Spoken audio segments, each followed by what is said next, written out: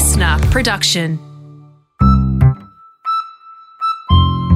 Hi, I'm Rosie Waterland. This is Mum Says My Memoir is a Lie.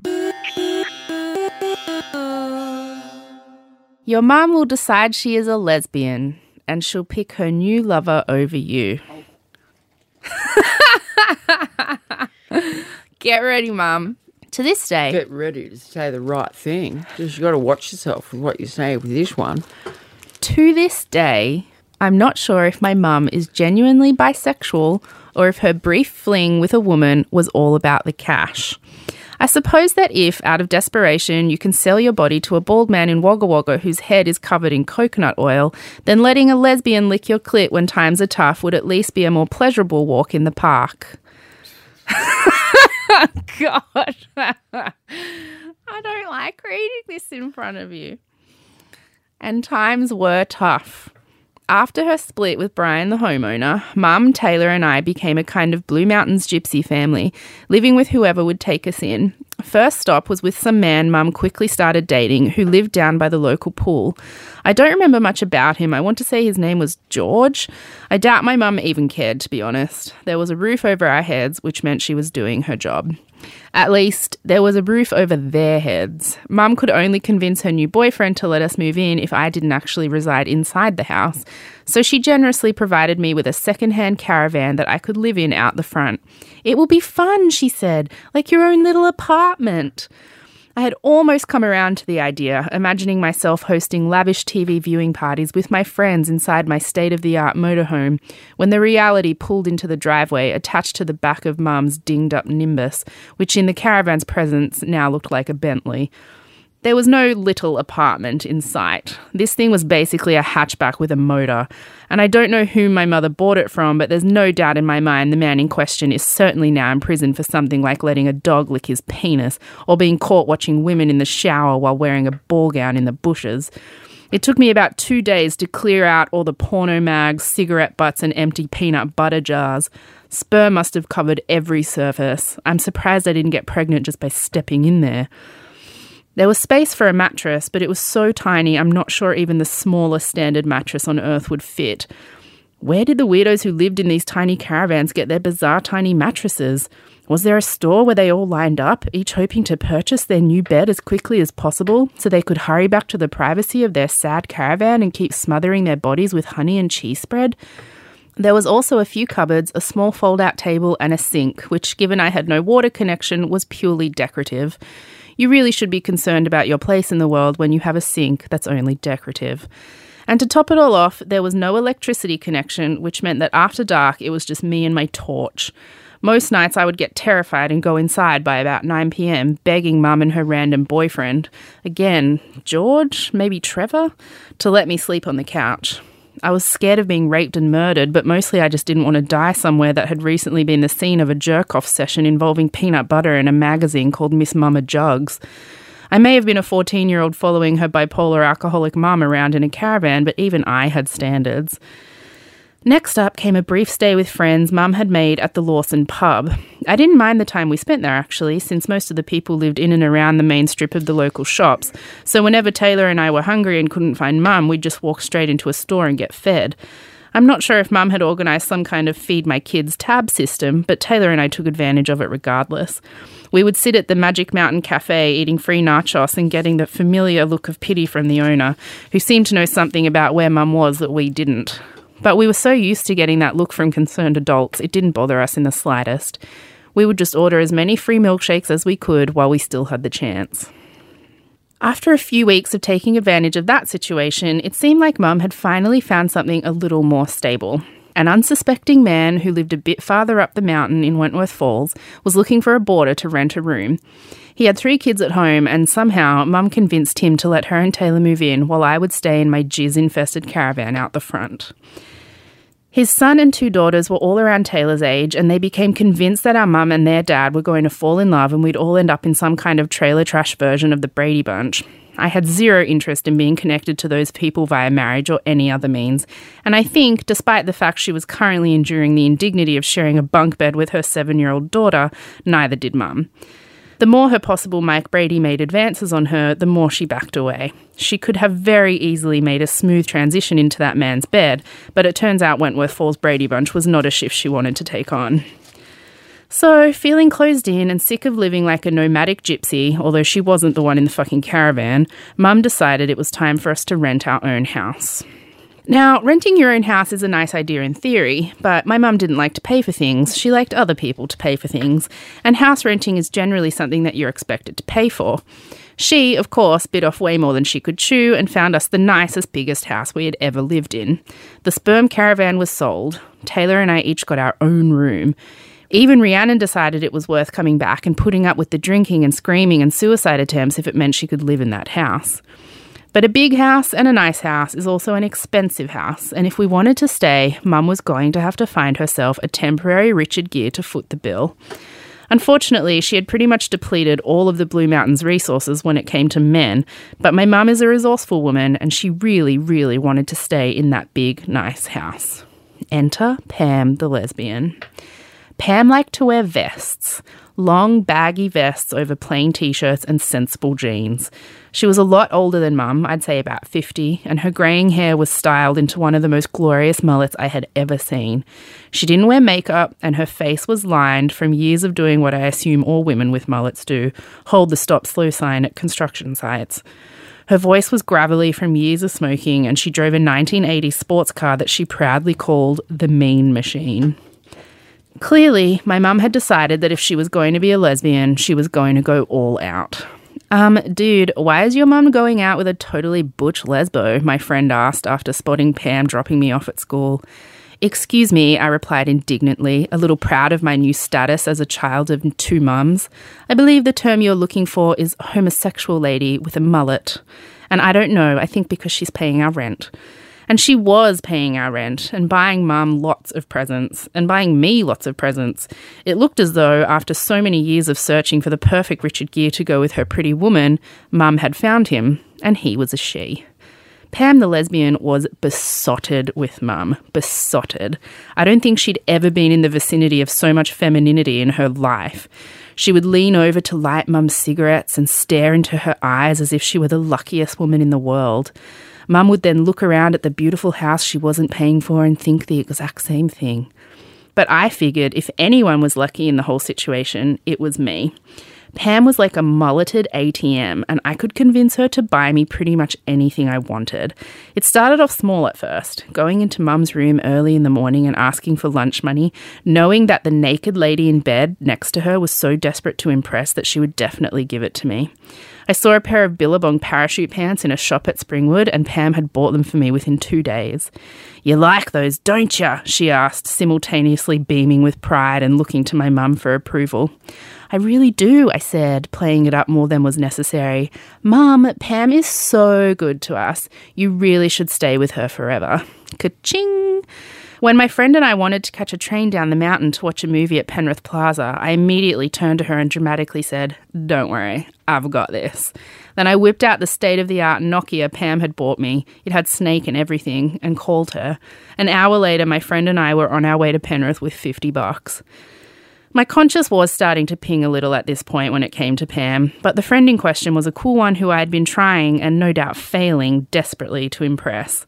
We had connected purely by accident. There's no way a girl like Bianca would ever willingly initiate a friendship with someone like me. She had massive boobs and pashed boys, and I didn't even pluck my eyebrows. But we shared a mutual friend, and when word got out that I had no curfew and a mum at home who would let me come and go as I pleased, I think she saw an opportunity to use my house as an alibi. She would come over for a video night sleepover, and then we would take off and do whatever. The problem was, I really did just want to have a video night sleepover. Yes, I had the ability to tell my mum I was going out and not come home for 2 days, but I was too much of a dweeb to take advantage of it. I just wanted to sit in my room and watch TV and listen to Backstreet Boys CDs, and maybe write the occasional Oscars acceptance speech, a habit I still clung to despite having grown old enough to understand that I most likely wasn't going to be recognised for writing Grease 3. But, as bloody usual, I was hypnotised by cool, and Bianca had it in spades, which meant I would go to some ridiculous lengths to impress her. Every time she suggested something that confused and or horrified me, I would just act like I was totally on the same page. She once forced me to go to a house party with the cool group, and I spent the entire night watching TV in the living room by myself, while everyone else was in the backyard drinking from secret goon sacks. I could just never relax around those guys. It was like they spoke a language I didn't understand. I was the clueless foreign exchange student whom nobody wanted to have awkward conversations with. On our way to Penrith after gouging Pam, Bianca said we should skip the movie and just hang out. Hanging out at Penrith Plaza basically just meant you sat on the steps outside the shopping centre and tried to look cool, while a bunch of other teenagers were also sitting on the steps trying to look cool. Sometimes you would get up and do a loop of the main street, and then you would go back to sitting on the steps. That was literally all you would do all night. Sit on steps, walk around street, sit back on steps, repeat. I was devastated. I really just wanted to watch a movie, eat some popcorn, and go home to bed. Now I knew I'd be hanging around Penrith all night, following Bianca while she talked to random boys. We ended up being approached by a car with 2 guys in it, much older than us, which Bianca loved. I couldn't even talk to boys my own age, let alone 2 men in their 20s. I walked in silence while Bianca flirted with them through the car window. I was her mute, weirdo friend, and I could definitely tell that both guys were hoping the other one would fall on his sword and hang out with me so someone would get to pash Bianca. She accepted a ride from them just to drive around, and before I could lecture her on the dangers of getting into a vehicle with people you don't know, we were off. I wanted to wear my seatbelt, but nobody else put theirs on because seatbelts were for losers, so I begrudgingly left my life in the hands of a guy wearing FUBU pants. I was not impressed. I just wanted the driving around to be over so I could stop feeling like the penalty they were accepting in order to have big-boobed Bianca sit in their car. Then it was announced we'd be smoking pot, and although I'd spent the last few years living in a pot den, I'd never actually willingly inhaled so much as a cigarette. I was way out of my league. I wanted to impress Bianca, but driving around with 2 random guys in Penrith looking for a piece of hose that we could make into a makeshift bong was a little too much for me. The bong was passed around and I refused because I was still stoned from yesterday.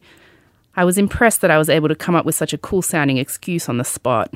I would still be doing that in my 20s, actually, mostly when I worked at very hipster JB Hi-Fi. All the staff who worked in the music section were covered in tattoos and drank green smoothies out of jars and would talk about the bootleg cut of something to do with Bob Dylan's Something That Kills Something Something.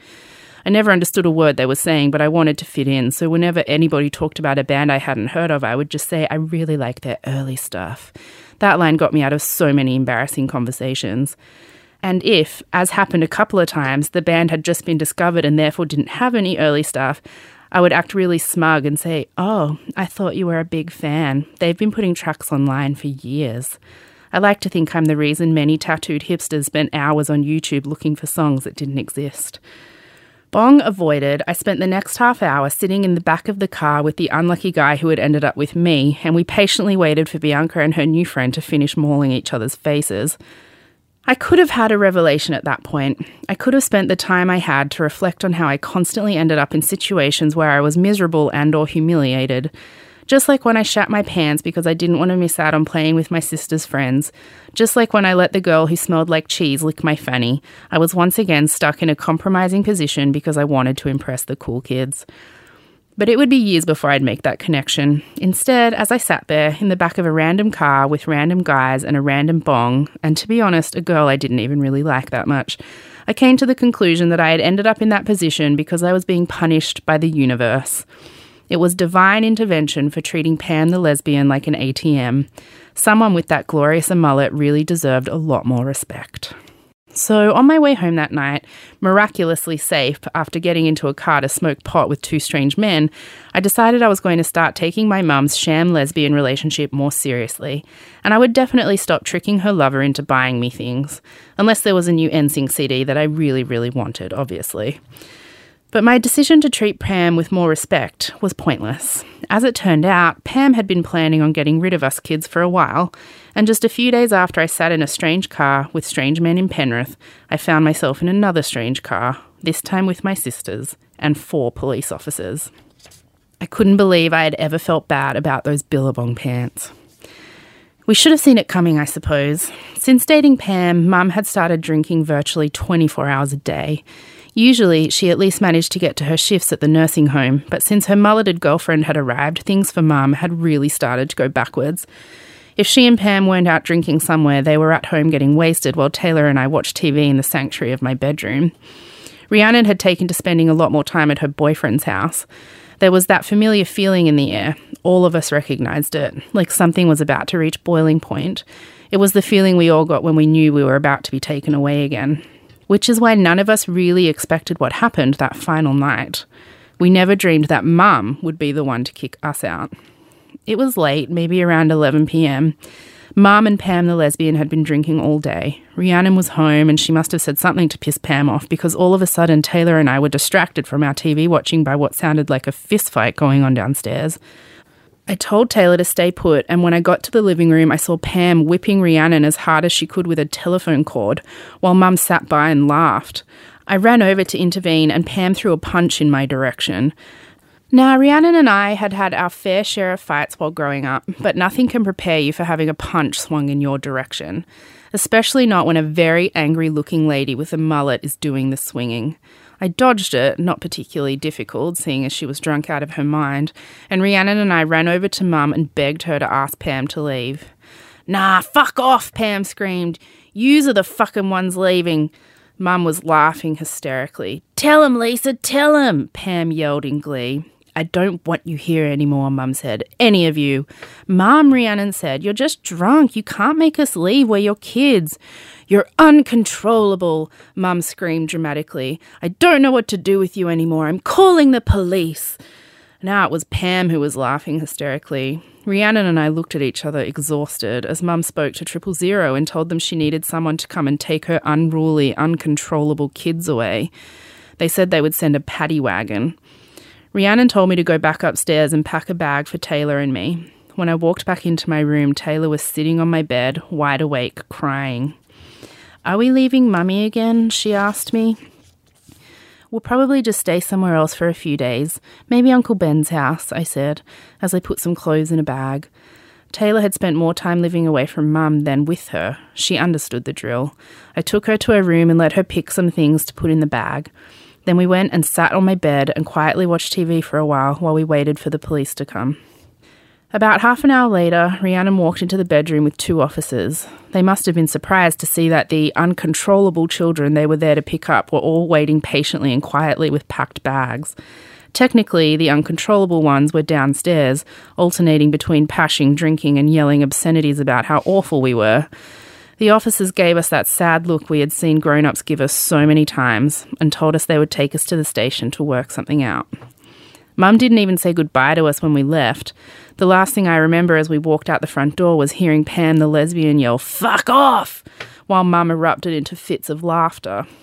On the way to the station, I let Taylor nuzzle her head into my shoulder as I thought about all the times Mum had just been a mum. I thought about how she used to leave little presents on our beds for us to find after school. I thought about how she called us Sweet Pea and Darling and would make amazing cakes on our birthdays. I thought about the time she gave me a special book as a surprise and wrote Darling Rosanna in the front, and how I still considered it the most precious thing I owned. I thought about how she used to stroke my hair when I was sick and the way she taught me to tie my shoes. I thought about how nothing felt as safe or as warm as a hug from her. I looked down at Taylor and thought about how, no matter what, Mum would always be the only person who felt like home to any of us, and how torturous it was to know that the feeling was never around for long. That for each special memory, for each special hug, there were always just as many sad and lonely moments when she hadn't come through. She was our only home, and we never knew if she was going to be there, and we were all just so tired. As soon as Pam's money ran out, Mum decided she was no longer a lesbian and wanted us back. But it was too late. After that night, none of us would ever live with Mum again. Rhiannon moved back in with her boyfriend in Lawson and would go on to work her ass off as a single mother of 2 kids. Isabella had already disappeared with her dad and wouldn't come back into our lives until she was a teenager. Taylor and I stayed with our wealthy uncle for a few days, during which time he decided to keep me and not her. I was sent to a fancy boarding school and Taylor was left to fend for herself in the foster system. She would languish there until, at 16, she was old enough to strike out on her own. I've never forgiven myself for not insisting that we stay together. She was so little and so alone. But my mum's brother was a successful doctor and he wanted to spend a lot of money on my education. He thought I was special and I found that intoxicating. Oh, Mum, that night was messed up. You were just super drunk, obviously.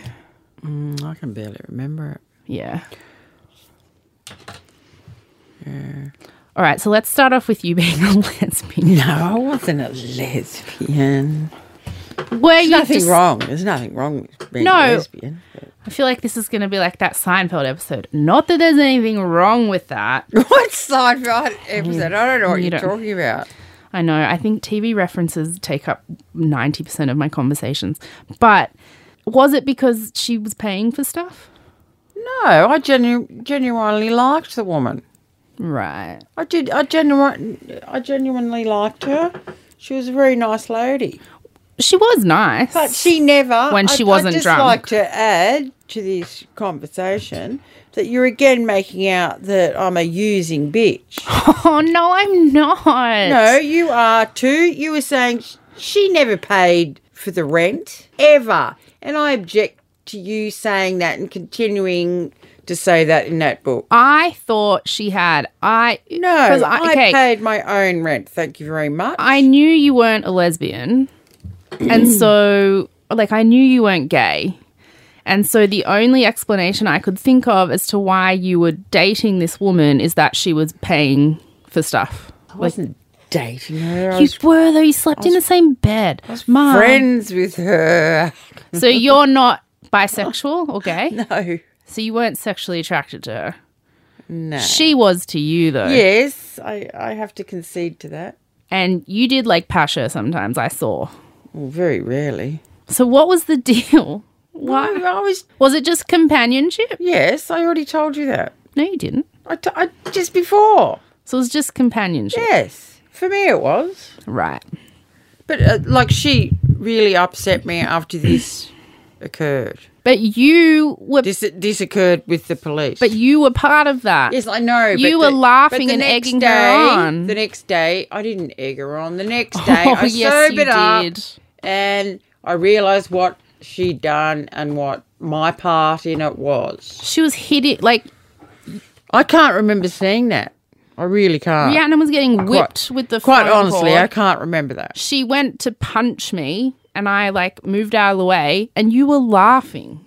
I don't know. I can't. I have And then nothing to say. You called the police and told them we were uncontrollable children and they turned up with a paddy wagon thinking we were going to be these little sociopaths and it was just me and Rhiannon and Taylor, just quietly sitting there in the bedroom and, you were screaming, telling the police to take us away. You never wanted to see us again. Oh, I would never have said that. Yes, you were. You did, Mum. I would never have said that. God. You were really drunk. There's no way. You just said you don't remember. No, it was... all right, well, we can take your version of it then. And, yeah, then the police took us away and you were laughing. And then Uncle came and picked us up at 2 o'clock in the morning from the police station and took me and Taylor to his house, to their house. And Bella was gone by then with her dad. Oh, yeah, I know that. That's why you were drinking heaps, hey?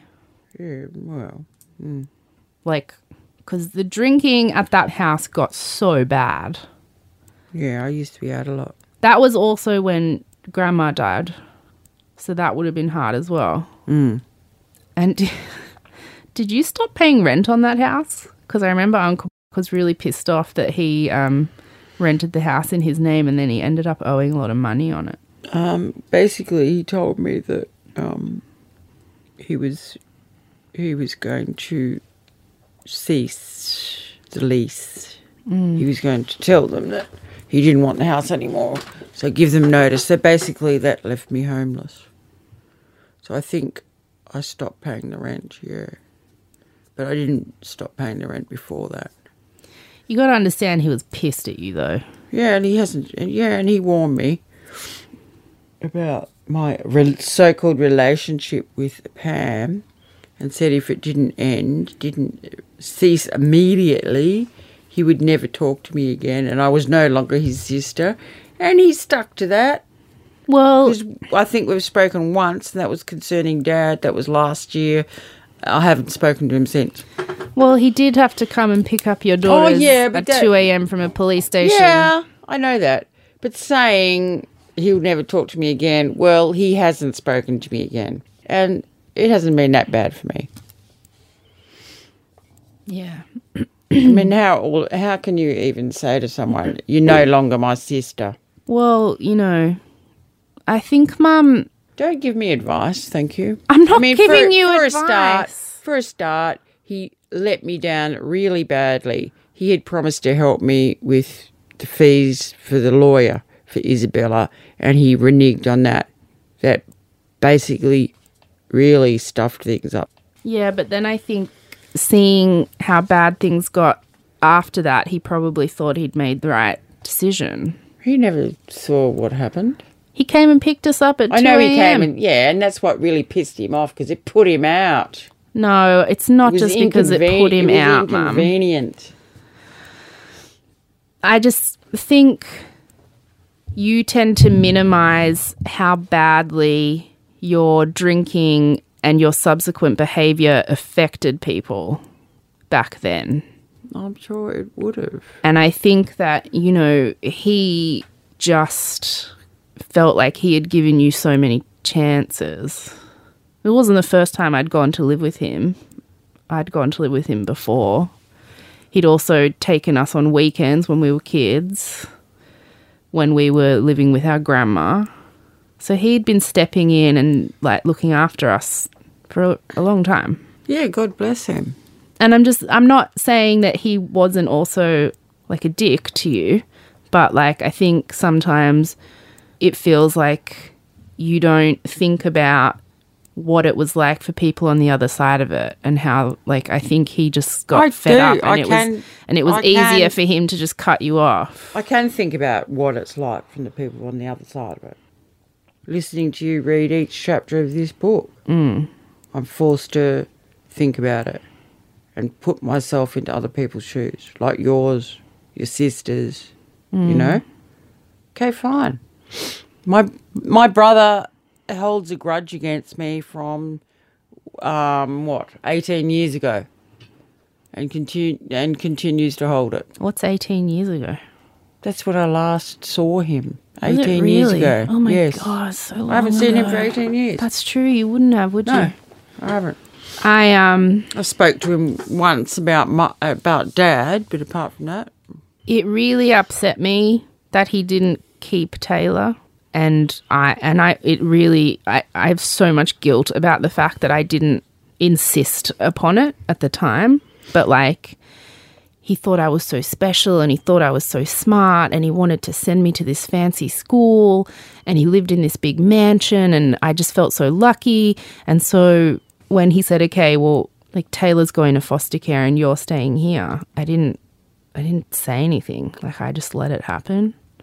Well, I don't think he had to. But I also, he wasn't able to care for Taylor. In hindsight, though, like, get stuffed. He should have. Like, I can't imagine having nieces and nephews of my own now.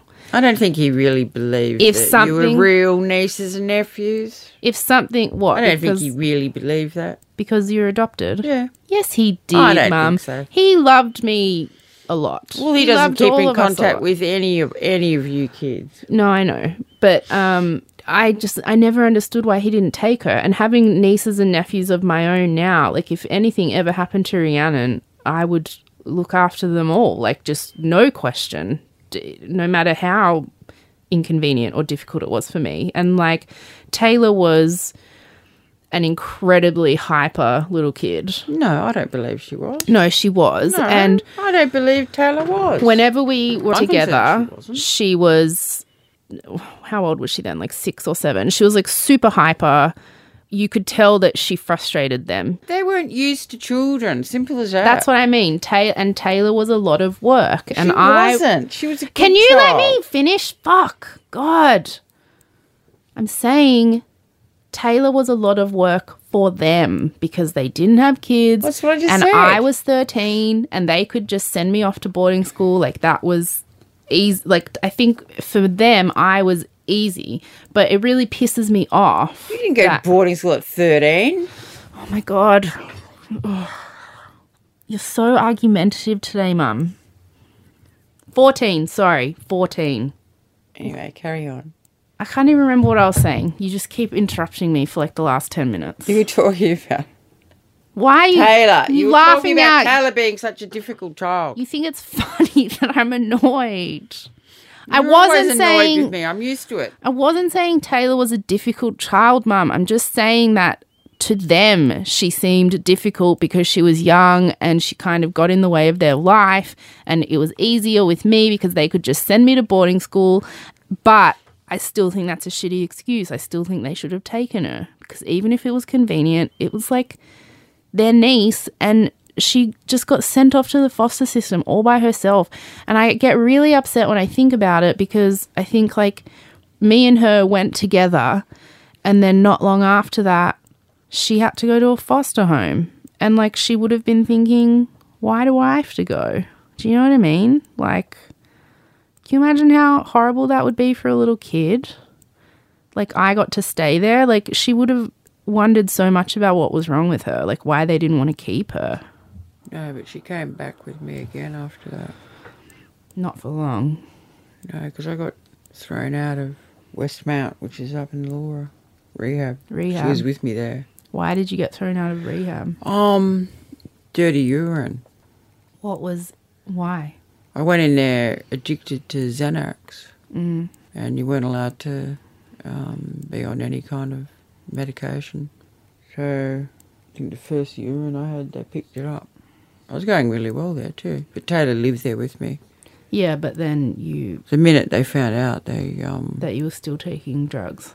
Yeah, the guy who helped run the... It wasn't drugs, it was something, medication that I was on, and I continued to stay on it for 12 and a half years. The guy who helped run the place used to work for Docs, and they rang up Docs straight away. Called them to come and pick her up. Gee, that's fair. And that's when... Well, it wasn't really. I was thinking of taking her with me. And then I thought, no, I can come back in a month. You know? So Taylor will just have to be away for a month. Mm. So I won't just... Because I was just going to take off with her, to tell you the truth. So I did the right thing, and then they told me, nah, a year. It takes you a year to be able to come back here. So I thought, oh my God. Come back where, to the rehab? Westmount, to go back in there. Yeah. You have to wait at least 12 months before you can go back. But then after that, you never tried to get Taylor back after that? No. Can I ask why? I think I'd had enough chances. But you still could have gotten her back if you wanted. I wouldn't have been able to get her back again. Yes, you could have. They always try and place kids Yeah, with the they were. parents, even when it's there was ridiculous. there was absolutely no point anymore. I'd given up the house. I'd gone into there. I didn't have anywhere to live. I didn't have any, nothing. So, I mean, that's when I found a place with Rhiannon up on the Great Western Highway at Laura, and we moved into that. So I was there with Rhiannon. So at that point, none of your kids ever lived with you again? Like, you didn't have only Rhiannon. custody of... Rhiannon. But I mean custody-wise. No. Does that make you sad? Of course it does. But you can't keep thinking about what happened in the past. Yeah. I mean, things might have been different, but... I just still feel so bad. Like, I was at this fancy-ass boarding school, living in Uncle's massive mansion, and she was stuck at that crappy foster home all by herself. I still feel guilty, though. I feel like I should have insisted. If Uncle wouldn't take her, I should have insisted that I go with her, Like, I feel like I'll never not feel shitty about that. There's a truth in that saying, give me a child until they're 8 or something, and I'll make us the man, or whatever that saying goes. What? Give me a child until they're 8. Yeah. And basically that makes a person how they're going to be in Yeah. their adulthood. Those first 8 years are incredibly important. Well, we're all pretty fucked then. No offense. Yeah. Thanks, Mum.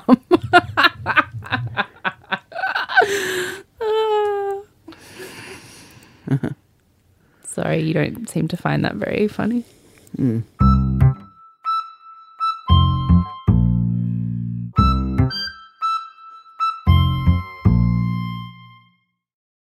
to laugh, Mum. We're all okay now.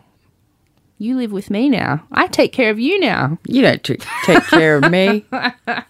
That's true. You cook and clean. I don't know how I survived before you were there. Well, because you know exactly how you survive. Tony cooked and cleaned. Well, you don't even eat. You hardly ever eat what I cook. Because you cook fish stuff and I don't eat anything from under the sea. I cook fish once a fortnight. Well, it is weird how it's come full circle, though. After all of that, you've now ended up moving in with me. Yes, didn't your psychiatrist say something about that? Oh, you've been wanting to know what my psychiatrist says about that, and I don't tell you. Not really, because I can work it out for myself. You can't actually, because what you were telling me you thought he said is just so not what we talk about. I don't know what you talk about. It's obviously got something to do with you. See, now you have the control over your life, and I'm living there. And like before, when you were a child, you had totally no control, and then my drinking would force you to be in situations that you didn't want to be in, and there was a lot of insecurity around that. And now it's totally different because you're totally in control. That's the way I'd see it. From being in mental health, I'd think of it from that respect. So that would make you feel a lot more secure. Okay. Well, I don't know.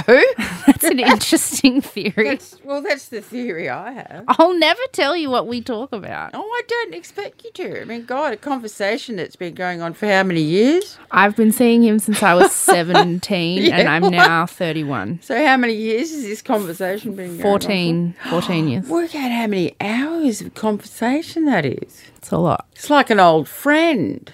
Well, I've known him almost double the time I knew Dad. Like, Dad died when I was 8. But you see him infrequently now, don't you?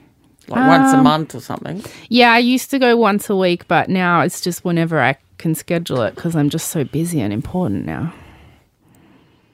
Your face. Yeah, Rosie, so is your mental health. No, I know. Very important. I go as often as I can go, but I have been going a very, very long time. But it has, you're right. It's come full circle. It has. Getting back to what you were saying. So, yeah, those are all the hard, emotional, difficult child chapters done. And I really wanted it to be a chance to give you your perspective. And I'm sorry because I feel like there were points where I got a bit pissed at you. Well, quite frankly, I got pissed at you too. Anyway,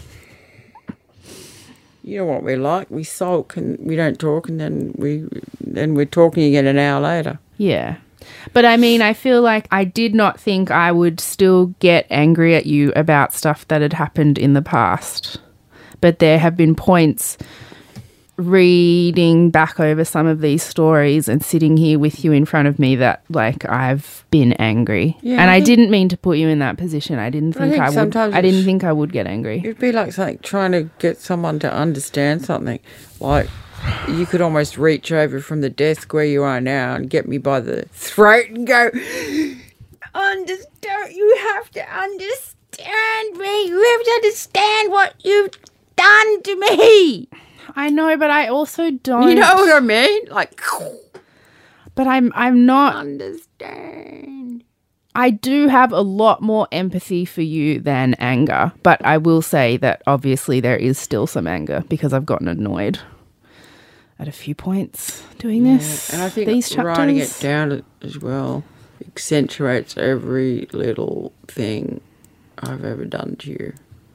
You know, writing it into words rather than just thinking about this or that, stringing them all together, looking at them, rewriting them in you know. Well, those are, I think, your hardest chapters, so. I know. Well, you don't really need me here anymore. No, we do. Why? Because now comes the fun part where you have to listen to me talk about my sex life. Yeah, but like that makes me really uncomfortable, Rosie. Good. It'll be funny. Like, seriously, I mean, No, it's not all sex for the rest of the read it book. with your Oh my mother God. present. There's a couple of chapters about that, but People mostly don't usually do that, Rosie. it's about, from here on out, the book is about how all of this stuff from my childhood affected my mental health in my adulthood. Right. So that's where we're headed next for the rest of the book. What's the next chapter? Next is boarding school. Boarding Fuckers. school. Yeah, that bastard. And in the boarding school chapter, you're a hero. What? I We'll, can't remember. we'll talk about it.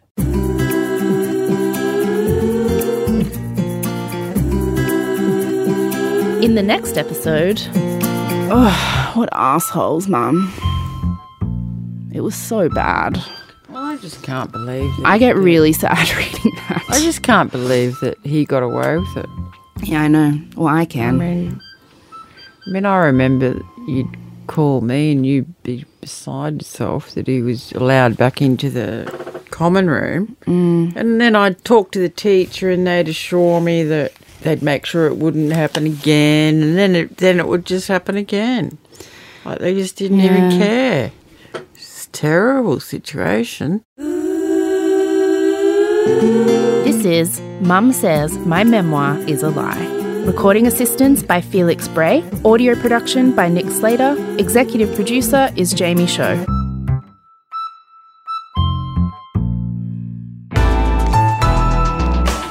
Listener.